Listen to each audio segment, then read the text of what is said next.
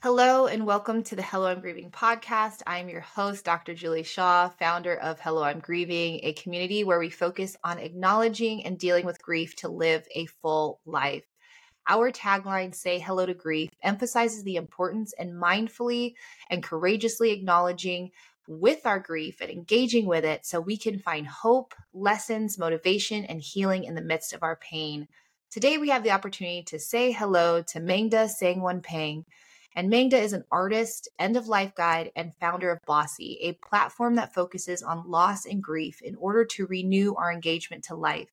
She offers supportive services, regenerative programming, and intentional products for individuals, communities, and organizations alike. Her life and death work is guided by her Laotian last name, which means the light of the full moon, which is so beautiful. Mangda was an awarded recipient of the Reclamation Ventures Grant for underrepresented leaders making pathways to addressing grief and loss, and her work has been featured in Vogue, New York Magazine's Curbed, and by the Chacruna Institute and more. So let's say hello to Mangda. Hello, Mangda. I know that we've had some challenging issues before this, but I'm so glad you're here. And I'm so glad that we're finally being able to jump into conversation. So thank you for being here. Thank you so much for having me. I'm excited to chat. Thank you. So Mangda also is actually a colleague of mine who was a part of the Pause residency program where it brought together end-of-life workers, grief educators like myself, death doulas, all the above, just various people, different diverse people from the end-of-life and grief space. And so I've had the opportunity to get to know Mangda there, but I get to have an even bigger opportunity to talk to you more about all the work that you do.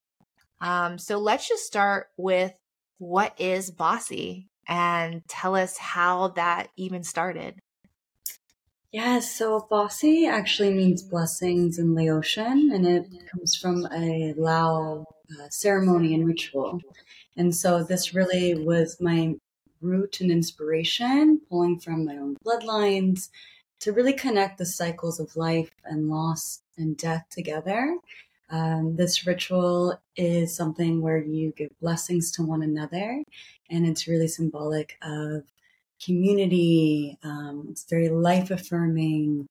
It's something that you do at weddings, births, deaths. It's all different forms of really marking a time and space with people. Yes, BACII, it's this online platform that I started through my own experiences with grief and loss. When I lost my mother in 2018, it just became the catalyst for all the work that I've been doing since 2019. And at that time, after I lost my mother, I really was so passionate about the ways in which that our societal experiencing our societal relationship to the end of life, really. I felt very isolated, very alone with my peers. No one was talking about grief. This is pre-pandemic. No one was talking about death. And as I'm just trying to navigate my own grief and loss, I didn't feel like there was anything that was really relatable or anything I could really connect with. So both the micro and macro, I was really interested in the ways in which that we understand these topics, the ways in which that we relate to others with these topics. So that's why I created BACII. It really became something that I wish I would have had. Just a perspective, a reference point, a viewpoint, something that felt very communal, relatable. And so I've been just running with BACII. And I launched it just days before the lockdowns happened in New York. So I did not expect any of that to happen. That is some timing. I did not know. It was just like quietly in my apartment, just being like, I really want to talk about these topics. I really want to meet other people that have had these experiences. I really just had no vision except for I just want to normalize and integrate and explore and understand and connect over grief and loss and the ways in which that we understand it and relate to it in our lives. My background, my Laotian father, he always spoke about impermanence. We always spoke about death. Like these things were not uncommon in my house. It wasn't weird. It wasn't taboo. So when I'm out in the world in this very Western framework, Mm-hmm. it's very jarring for me. So yeah, I launched it being like, we'll have that little Eventbrite, conversation. I remember the very first thing I hosted, I had my script on my computer and my voice was shaking. I was so Oh. scared. And since then I was doing like weekly, COVID just meetups and Wow. doing these events, and this really became this intuitive unfolding. It like catapulted me into all of this as we were going through the pandemic. So I've been riding this entire wave since then. Wow. Wow. Mhm. So you bring up BACII as a ritual, right? And the rituals that we perform. And this is something that I've actually been thinking about. How can I learn more about rituals, Mm, especially, being so, I live in the US, but I'm also very aware of the global and cultural dynamics of how we have rituals, or different communities that have rituals, and based upon how you identify.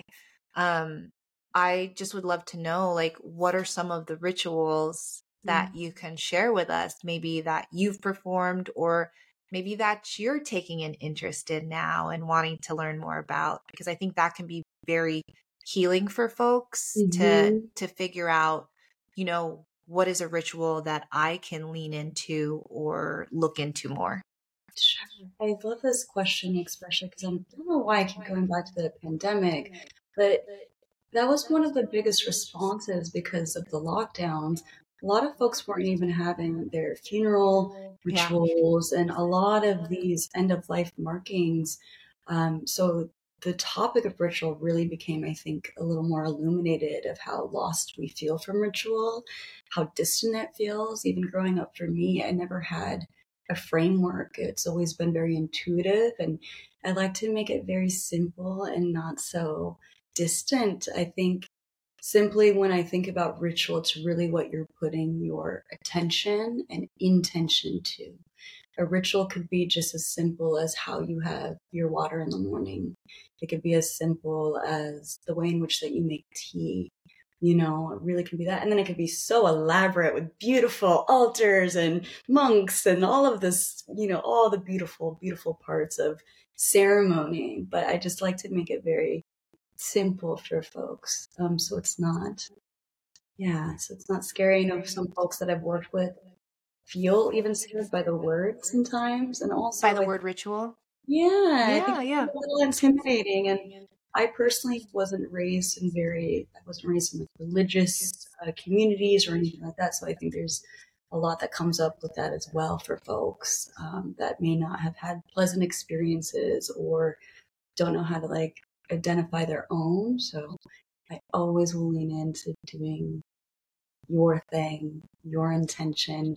Rituals can be very serious and these exact steps that need to be performed, but that's not always the type of rituals that I am. I think it's very intuitive again and what it needs to be. At least that's how I like to be. It's more fluid. And of course, there's respect to the rituals that need to be performed in very specific ways. Yeah. Which makes me think, how do you feel? Because I'm always aware of this, on what are we appropriating? What are we, taking from other cultures or beliefs or spiritual practices? And understanding, maybe if somebody does find something from another culture or belief, what do you suggest, or maybe the proper ways that they feel like they can use that to adapt to like their needs, or emulate that in some type of way?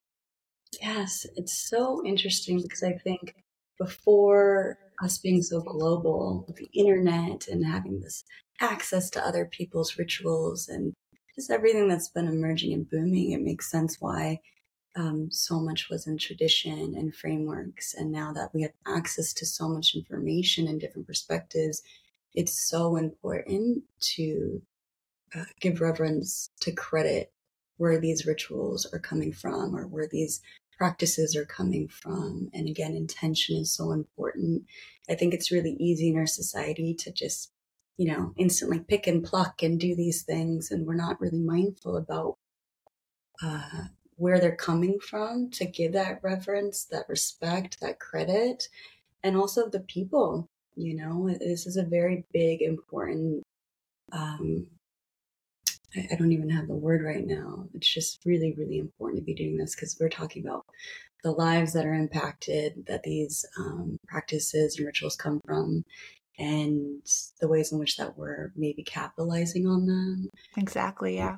So it goes deep. We're talking about human lives. I think it's so easy to forget that when we're picking and plucking and doing what we do, even if our intentions are, well intended. Mm-hmm.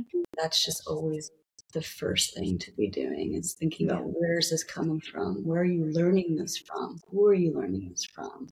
How are the folks potentially marginalized or not? How are they being impacted? It's really, really important. Yeah. And I always like to bring that into the conversation because, I want to create an inclusive space and Mm-hmm. also educate folks on that Mm-hmm. because we can, and again, that's what I've also been thinking is what other rituals can I learn about Mm-hmm. so that I can honor, Mm-hmm. my grief and honor the life, that was lived, and to be able to again kind of keep, and rituals for me is another way to be in relationship with that person, but Mm-hmm. then also be in relationship with myself and Yeah. to give myself, what I need on this in this healing process as well.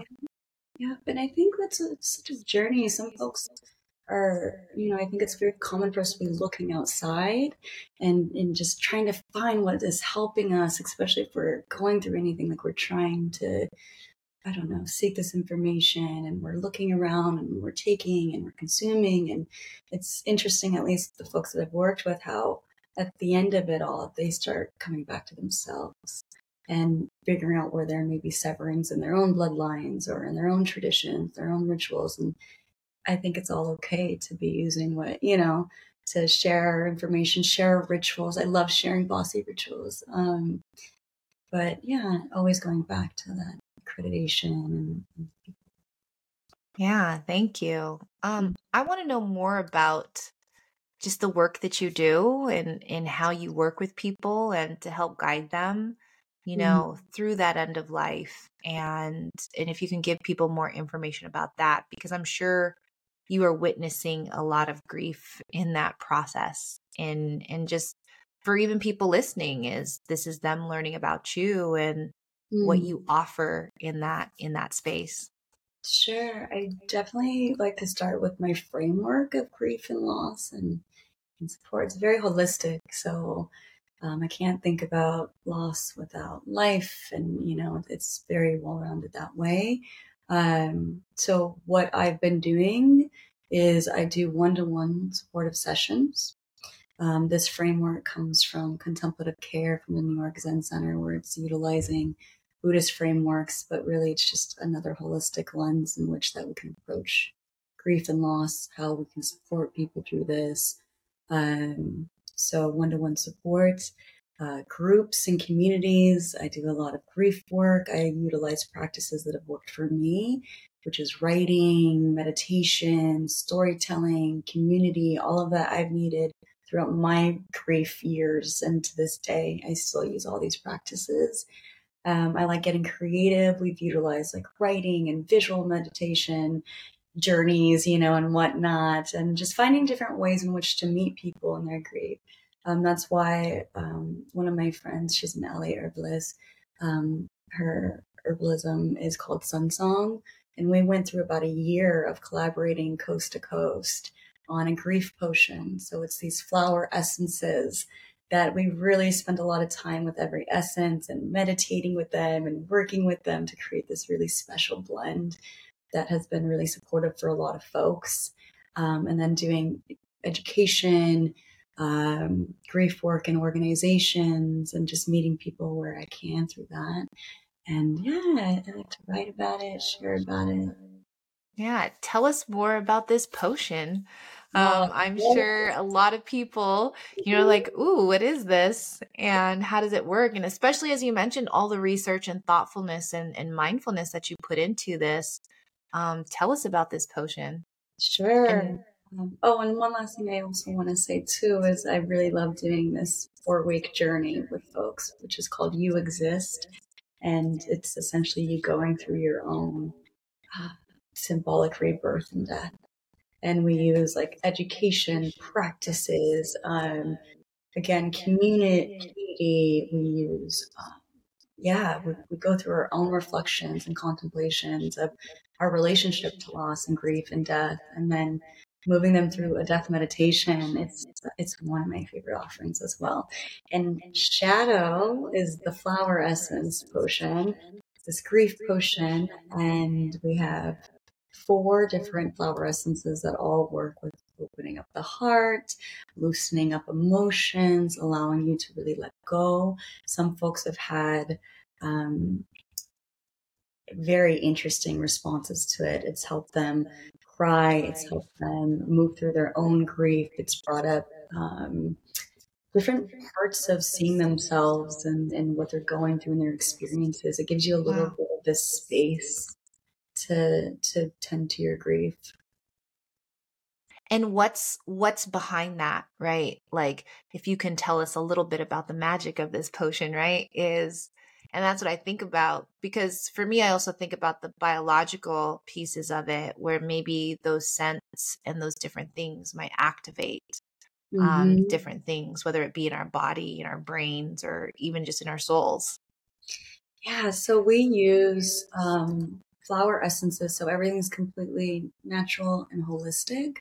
And so we use a datura, and I can tell you a little bit about each of the ingredients in here. Yeah, I Yeah. mean, I'm learning right along with Yeah. everyone. So Every plant has different responses and it invokes different responses within your physical body, which is really, really, really interesting. If you just work with a flower essence, you can get one now. You can work with rose. You can work with any of these different plants that really works in specific ways. So, for instance, we chose Datura, and Datura is it's known as a guide through dark nights of your soul. It's known to be really compassionate and gentle, and it just helps release and shake out any kind of overwhelming feelings. We also chose Ghost Pipe, and this is a plant that's known as like a teacher on life and death and how to let go. It's very supportive in moving you through these cycles and transitions and thresholds. It actually gives you a little space. It's interesting. It gives you a little space, and this is where we've had so many responses of folks of being able to just kind of have a little space between them and their grief to kind of observe and understand what they might be experiencing and feeling. We used black sage, so this is kind of good for shadow work, kind of getting behind our day to day. It's really helpful for clarity, and like it's a revealer of that. And then we chose rose water, so all rose plus all these plants that I love, love, love rose. It's soothing, it's comforting, it's loving, and it's really relaxing. So those are the ingredients we use, and we've been sold out, and we're doing a wow. new. Yeah, it's been so. Congratulations on that, Thank right? you. Thank you. It's every time we're doing a batch, we're selling out. And so we're doing a new version of it that is going to come out this late October. Yeah, so at the end of this month, we're really, really excited to share this Amazing. new iteration of it. And so will this new iteration, will it have different essences in it? There might be one new surprise. Okay. I know you can't give everything away, but I'm just like, ooh. Yes, but all the plants that I just shared about, we're Uh-huh. keeping them. They are the Okay. team. They are the team here to I help us. love it. God. So good. And Mhm. how do people, I guess, like use it? Because I guess for me, I'm thinking of let's say for example, so I just went to this event and they were doing like personalized fragrances and but using these different oils, right? These different essences. And they had some that were pre-made that you're like, oh, if you like this scent, it's great. But then they had their whole like I don't know, toolkit of all these different ones that you could Mhm. choose from. And there was one, and I always like to, see the signs from my sister or see these reflections of Mhm. her back. And one of her favorite flowers was peony. And they had that scent there. And so I just said, just give me a whole bottle of that, just that by itself. Beautiful. And and they put it in these little roller um Yes. things, and so I use it now in a way that if I'm missing her, or if maybe there's like an event that I'm going to that I want to have her with me, Mm. I kind of roll and dab on a little bit of that scent of that peony. And so that's why I'm just very interested in, can Mhm. people use it in that way like that? Or is it again connected to this ritual? You honestly can use it in so many different ways. It's intended to be ingested, so you can do it Oh, in see? drops. Mm-hmm. So Okay. like a tincture where you would ingest it. You could put it in your water, your tea. You just need a few drops of it. Um, Folks have put it in baths. You can ingest it and even write or meditate with it or create art. I've heard so many things. I've had other practitioners use it in their events, which has been awesome just to hear all these beautiful responses of it. It's really lovely. And because this blend, you can really smell the rose. You can, if you'd like, you can put it on your skin. So yeah, it's pretty safe all the way around, and different ways to use it. And I love how you were just saying about connecting. I'm really interested in the ways in which that people continue I don't know, their connections to their loved ones. So I think that's a really beautiful way that you do it. You. Yeah, I'm always trying to find different ways that I can find that connection, keep that Mhm. relationship, and foster it, and then also continue to grow still in that and grow that relationship, because obviously when someone dies, and people have different beliefs, right? Like they could be taking a different form, or their body was just simply their vessel here, and it's these energies that we have, but it really is about how can I still keep this relationship? And I know that there were even moments when sometimes I think that's why doing physical things or taking this goes again maybe back to the rituals, Mhm. but even which now you're making me think, so thanks for listening to my rambling, but you're making me think a lot of things, is like how you said rituals can be so simple, and I guess it could be even the the way that we just talk out loud to our Mhm. person, right? Like it could Yes. be something that every morning I get up and say hello, and I say good morning, or Mhm. or I say good night. Like that could be a ritual that someone can use to be able to do. And like you said, keep it simple. Yeah, and if you want to complicate, make it complicated. Whatever you want to do, I'm trying to Yeah. simplify life. Yeah. But yeah, and you're reminding me of all the ways in which, for me personally, like you're reminding me that like a prayer or a thought can be that ritual. Like I'll do that sometimes where it's like a thought to my mother or whomever, a prayer to them. I've created altars for them. I've wearing her jewelry, her Mm, clothes. I have her purse that I use, like love things like that. that. Yeah, there's so many ways. Writing, like I'll write letters sometimes. Um, yeah, I think there's a lot of different thresholds. I've used tarot to even Mhm. connect dreams. You can connect your dreams sometimes. Yeah, there's a lot of ways in which that you can access that eating their comfort food. Ugh, the eating part, Yes. Yes. Oh, man. Yeah. I want to ask you, and it's a question that I've asked before to someone else on the podcast, but you bring up your mother, and I want to know, what is it that you would want people to know about your mom? Oh, she was such a badass.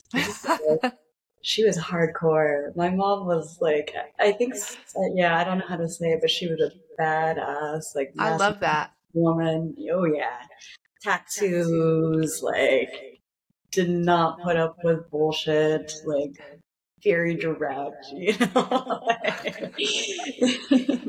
I so she love was that. cool that way. Yeah. Um, and do you feel like, I guess maybe like what pieces of her do you feel Mhm. like you carry with you? You know, we had a somewhat challenging relationship, and I think Hmm. like as any young person, I don't know, as a kid, I'm just like, I don't want to be like you. And then I found myself being like, I'm like my mother in a lot of ways that I would rather not like to admit, and things that I would like to admit, And I think, yeah, I don't know what it is with time. And as we were also talking about keeping these connections, I think I'm also working through a different kind of relationship, Mm, having a different kind of relationship with her now. yeah. That's this grieving processing and time. Yeah. Mhm. Yeah. Yeah. It's so interesting how the time has an effect on a lot of things that maybe we hadn't thought about, before, but because I know with a past guest that I've had, Barry Liner Grant, we were just talking about it's been 30 years since her mother passed. And just even still, some of the things that are continuing to come up and continuing to be like, hey, my 27-year-old self didn't know what my 57-year-old self, would be experiencing in this. And I guess maybe as I use that tagline, say hello to grief. Maybe how are you preparing yourself to say hello to grief as you continue to get older yourself? Mm, that's a great question. I think I always go back to my practices. They've been with me throughout time. I don't know what it is about it, but it helps. So yeah, I think I'll always be utilizing my writings and art making and all my mystical and spiritual practices throughout time. Maybe that will change, but I think that's always helping me evolve my own grief, understand my own grief, grow through the grief, reflect and whatnot. Um, yeah, and I'm just thinking about future grief, how does Hmm. one understand it? And I could not be more grateful for all the work that I've been doing and the people that I've met along the way and have worked with. And it's so, I don't know how else to say this. I just feel so grateful because Yeah. I learn from other people too, and then my learnings continue to expand and evolve and change. So we'll see what my grief will be like and how I relate to it when I'm 60. Maybe I'll start over again and it'll be completely Yeah, new. we don't know, right? We don't know. That Yeah. could go into an entire cycle in itself where it's like, I don't know anything. Yeah. Yeah. I did all this work and now. Yeah. Yeah, it's the truth of the matter, and that's also, with future and trying to stay in the present is we don't know what will Right. happen, and but it is interesting to think about and ponder. You mentioned the Hmm. word, like how you go back to your practices, and you said Hmm. mystical, and Yes. so that jumped out at me, Hmm. and I would love to know, and maybe let's demystify the mystical Mm. and what does that mean to you? What does that look like? Because maybe people listening are saying, "Oh, that's what it is, and that's what I'm Mm. interested in, or that's me." Mm. Um, or some people are like, "I have no idea what that Right. is, and tell me more." So, Mm. tell me more, and tell us more so that we can demystify this mystical that you referred to. I think when I refer to mystical practices, mystical, it's really me engaging with the unseen, right? So things that are unseen and utilizing tools or practices that help me engage with the unseen. Um, and I know that it can sound really scary and it can be tied into a lot of stuff that we may have been, I don't know, told, consumed, and whatnot. I grew up on the land. I didn't watch TV growing up, so I think I'm just naturally mystical. And we can look to nature as even being mystical. You know, we can look to energies, spirits. You know, it could go in so many directions. And when I refer to like my mystical practices, that's a lot of, I think, working with like prayers and certain kinds of meditations, tarot cards, altars. You know, it could be very vague, but yeah, definitely engaging in a lot of different forms of existence. Yeah, yeah. Yes. I Yeah. mean, shoot, Really? I'm into the aliens right now. Like, I'm gonna just say it. I'm into Yeah, like, all of it, communing in different realities and spirits, and I've gone in all of these different directions and explored these different planes of existence, I guess you could say. yeah. Yeah. Mm-hmm. I think it's so interesting because I've always been open, and what you're describing to me as mystical is just your openness. Like Mm-hmm. your openness to just be open to whatever may be out there, right? My mother was very black and white, right? Like, in Mm. terms of like, if I don't see it, I don't believe it. And I think I'm very much the opposite. Is like, it feels so limited for me that it could only be what's in front of me and only with these senses. So there's a lot of different things, tools, practices that you could use to explore the unseen. Yeah, which can be Mm-hmm. very freeing. It can be Yeah, very freeing, and it just opens up so many more avenues for resources and opportunities and modalities yeah, of healing. absolutely. Mm-hmm. Okay. So let's dive into the mystical now. I love that. See, and thank you for that explanation because I think you also made it like very approachable. I think for me, again, it's simplifying. I think there's a lot of things on TV and movies that make like the occult to be certain things or like certain, and like, of course, there's always shadows to everything, but the things that I talk about, it feels so pure, you know? Mhm. It just feels so natural to be engaging in these different ways with life. And for me, actually, it's helped me immensely through my grief and my understandings and learnings, and it's expanded my understanding of it, all of this end of life work and all of this grief in really profound ways, I would say. Mm. So I like possibility. I like openness. I like Yeah. options. I like Yeah. vastness, you know? This life is so vast. So it's like Yeah. I want to explore all of it. What has been, and I know you've recently posted about some of your recent explorations and travels, but I would love to know, what has been that most expansive or eye-opening maybe journey that you've gone on or that you've done. Honestly, I do feel like I get expanded in a lot of different ways in different environments. Um, and that's what's so beautiful about getting outside of your comfort zone all the time. I even can feel that in New York, living here for a while now, you know, and going to Laos, I think, was the most impactful, perhaps the most recent one too. So that's why it's really front of mind. Going to the literal villages that my family had to flee from and Wow. meeting all of these family members and seeing life in these ways. And for me, really, it was the land, of which I did not expect it to feel so powerful because it's such a peaceful, not very developed place. So And did you say that was your first time going? Oh, I've wow. been saving this trip my entire life. I've gone to Thailand, I've gone to India, I've gone to all these different places, but I've always waited for my father to come. And ironically, he didn't come on this trip. So I went with my extended family and I was like, We've and been I was planning this. tickets right before the pandemic. I bought us Oh. tickets to go to Laos and it just couldn't happen. Mm. China Airlines sent that ticket back. So I was like, Wow. something must be wrong right now. Yes. Like, what is happening? Yeah.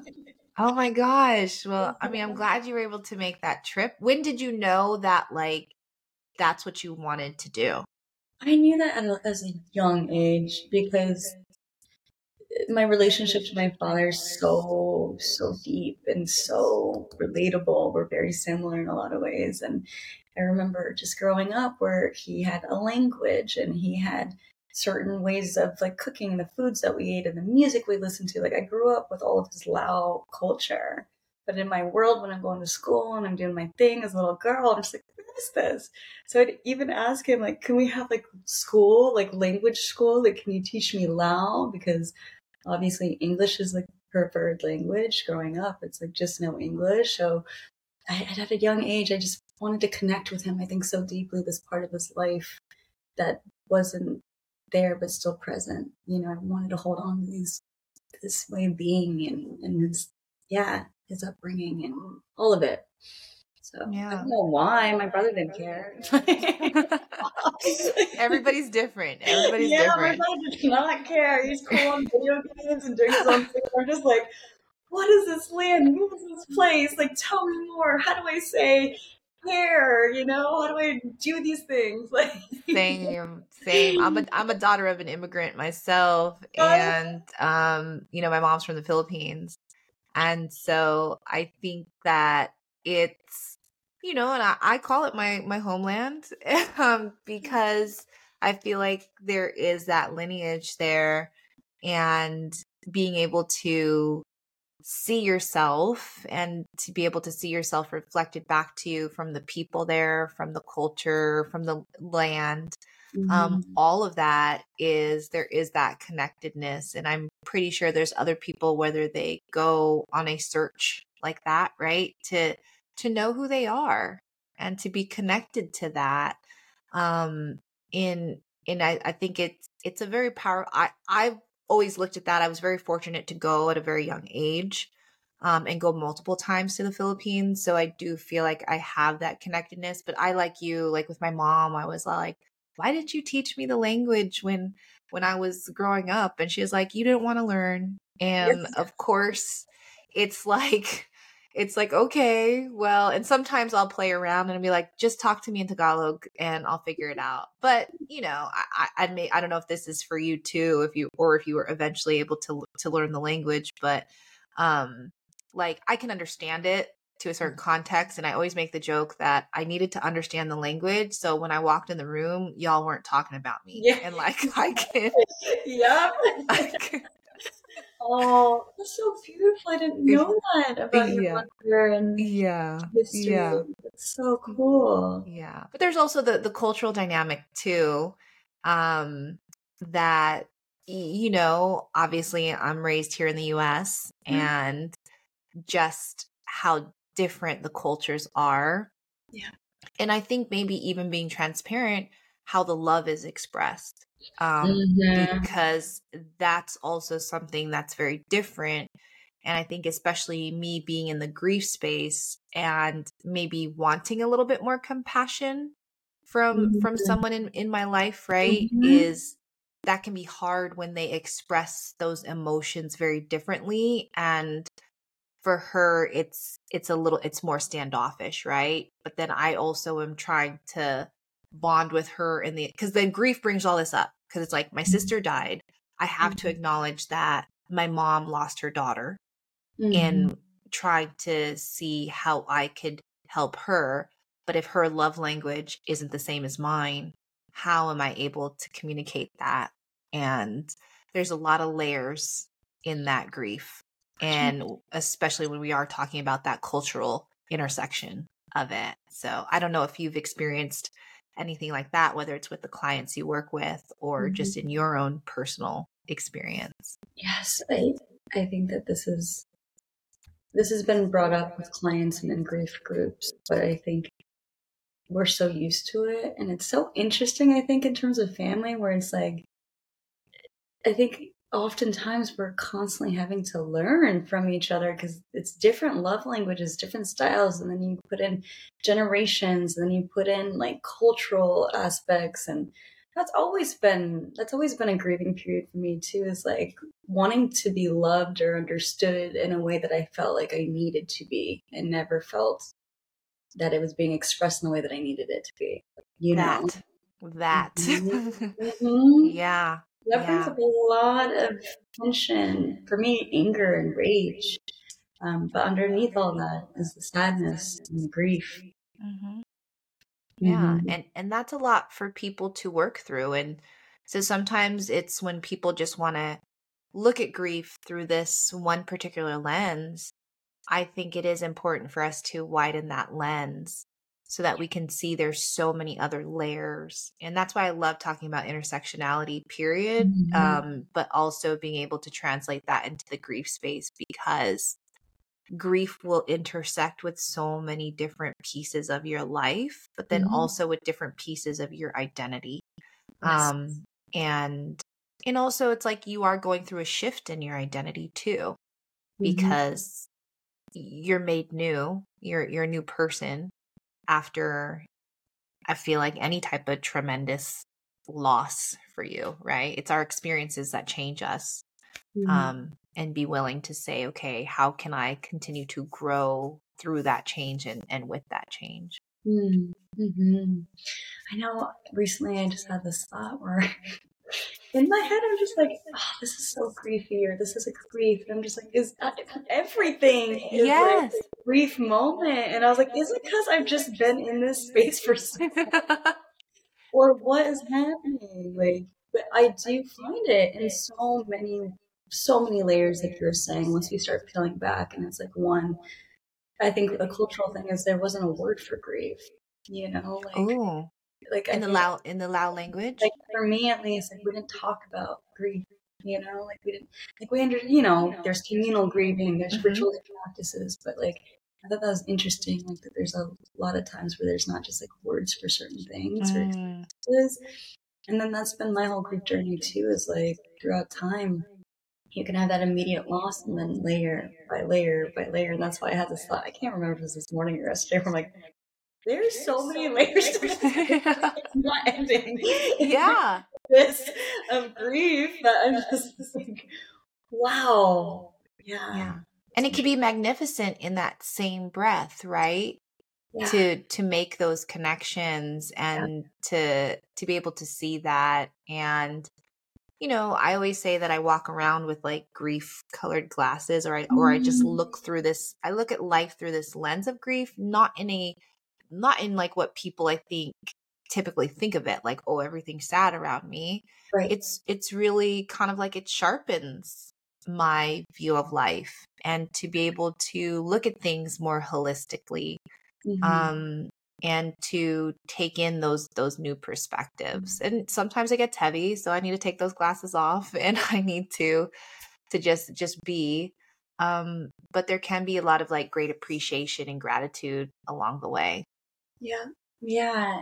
I feel the same way. And I will say, like, it really is important, at least for me in my work, to reference these cultural elements, these identities, these severing of ties, like, especially being born in the United States and all the history in which, like, it just goes on and on and on.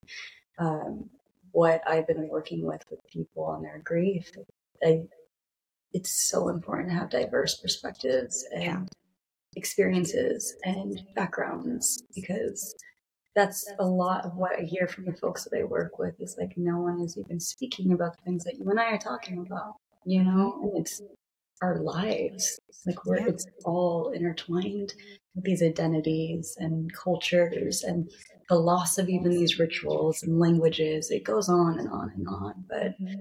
yeah, I hear you. So maybe I've just had like grief classes on recently. That's probably what's going on. And it's the same way. It's sharpened. I loved how you said that, sharpening like my senses. And it's not as I don't know, morbid, sad, depressing, because I'm very joyous. If anything, it makes me appreciate a lot of things. Yes. Love a lot of things. Yes. Enjoy a lot of life all the time. And sometimes like it's okay to be sad. It's okay to be grieving. It's okay to not be feeling the best. Like, you know, and like normalizing that. But yeah. It's so good to say. Definitely a response from me as well. I do want to, I mean, I feel like we can, of course, I feel like I could talk to anybody forever. and it's like I will always have questions upon questions. But we will start bringing this to a close. And what I want to do is I want to ask you 2 questions that I've been asking everybody so far. And I would love to hear your answers. So the first question is, if you were to say hello to someone today who is grieving, what would you say to them? Say hello. Great. I love that. Love, and I think I don't even know if it's words. I just feel like it's presence. That is a great answer. I love that. See, that's why I love asking these questions, because just all the different answers I get. Okay, the second question that I have for you is, if you were to say hello to your own grief today, what would you say to it, to them, however? How would you say hello to your grief? You wouldn't say you're like, I'm here. Hello again. You know, I'm going through it too in those other ways. So it's like, yes, like I see you, I feel you, I hear you. I know I will keep tending to you. We're working through it. I think also just with a softness. I want to meet my grief right now with just a softness and in no agenda, just kind of letting my grief right now unfold and just be.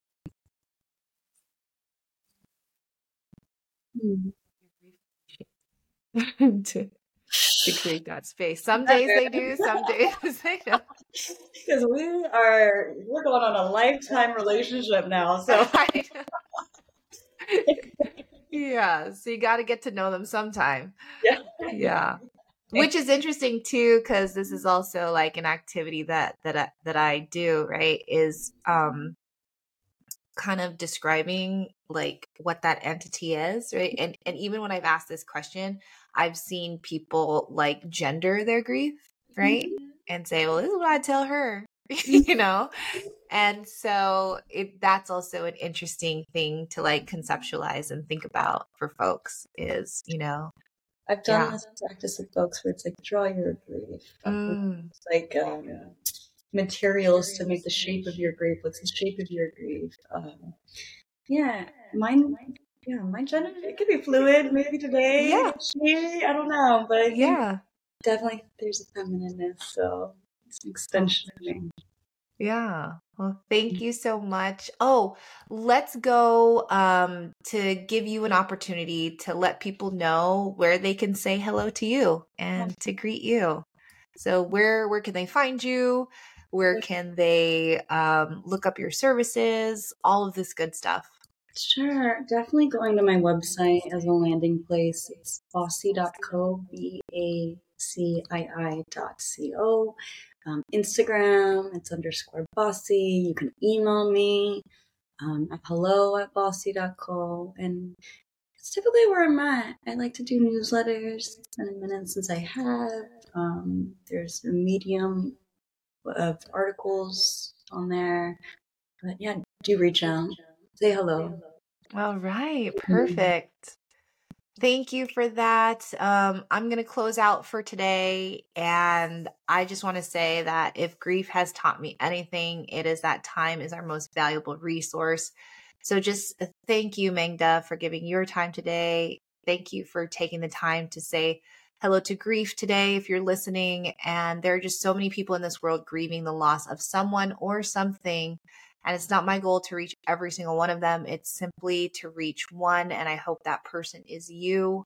I hope you took at least one thing from listening today. I know I took many that helps you on your journey. And take the time to say hello to your grief today. And better yet, take time to say hello to someone else, because you never know who you will be greeting in their grief. And as always, I would love to say hello to everyone listening. So please follow me at Hello I'm Grieving on Instagram. Find me at helloimgrieving.com, YouTube, Hello I'm Grieving, everything, Hello I'm Grieving. So say hello. And until next time, I look forward to saying hello to you.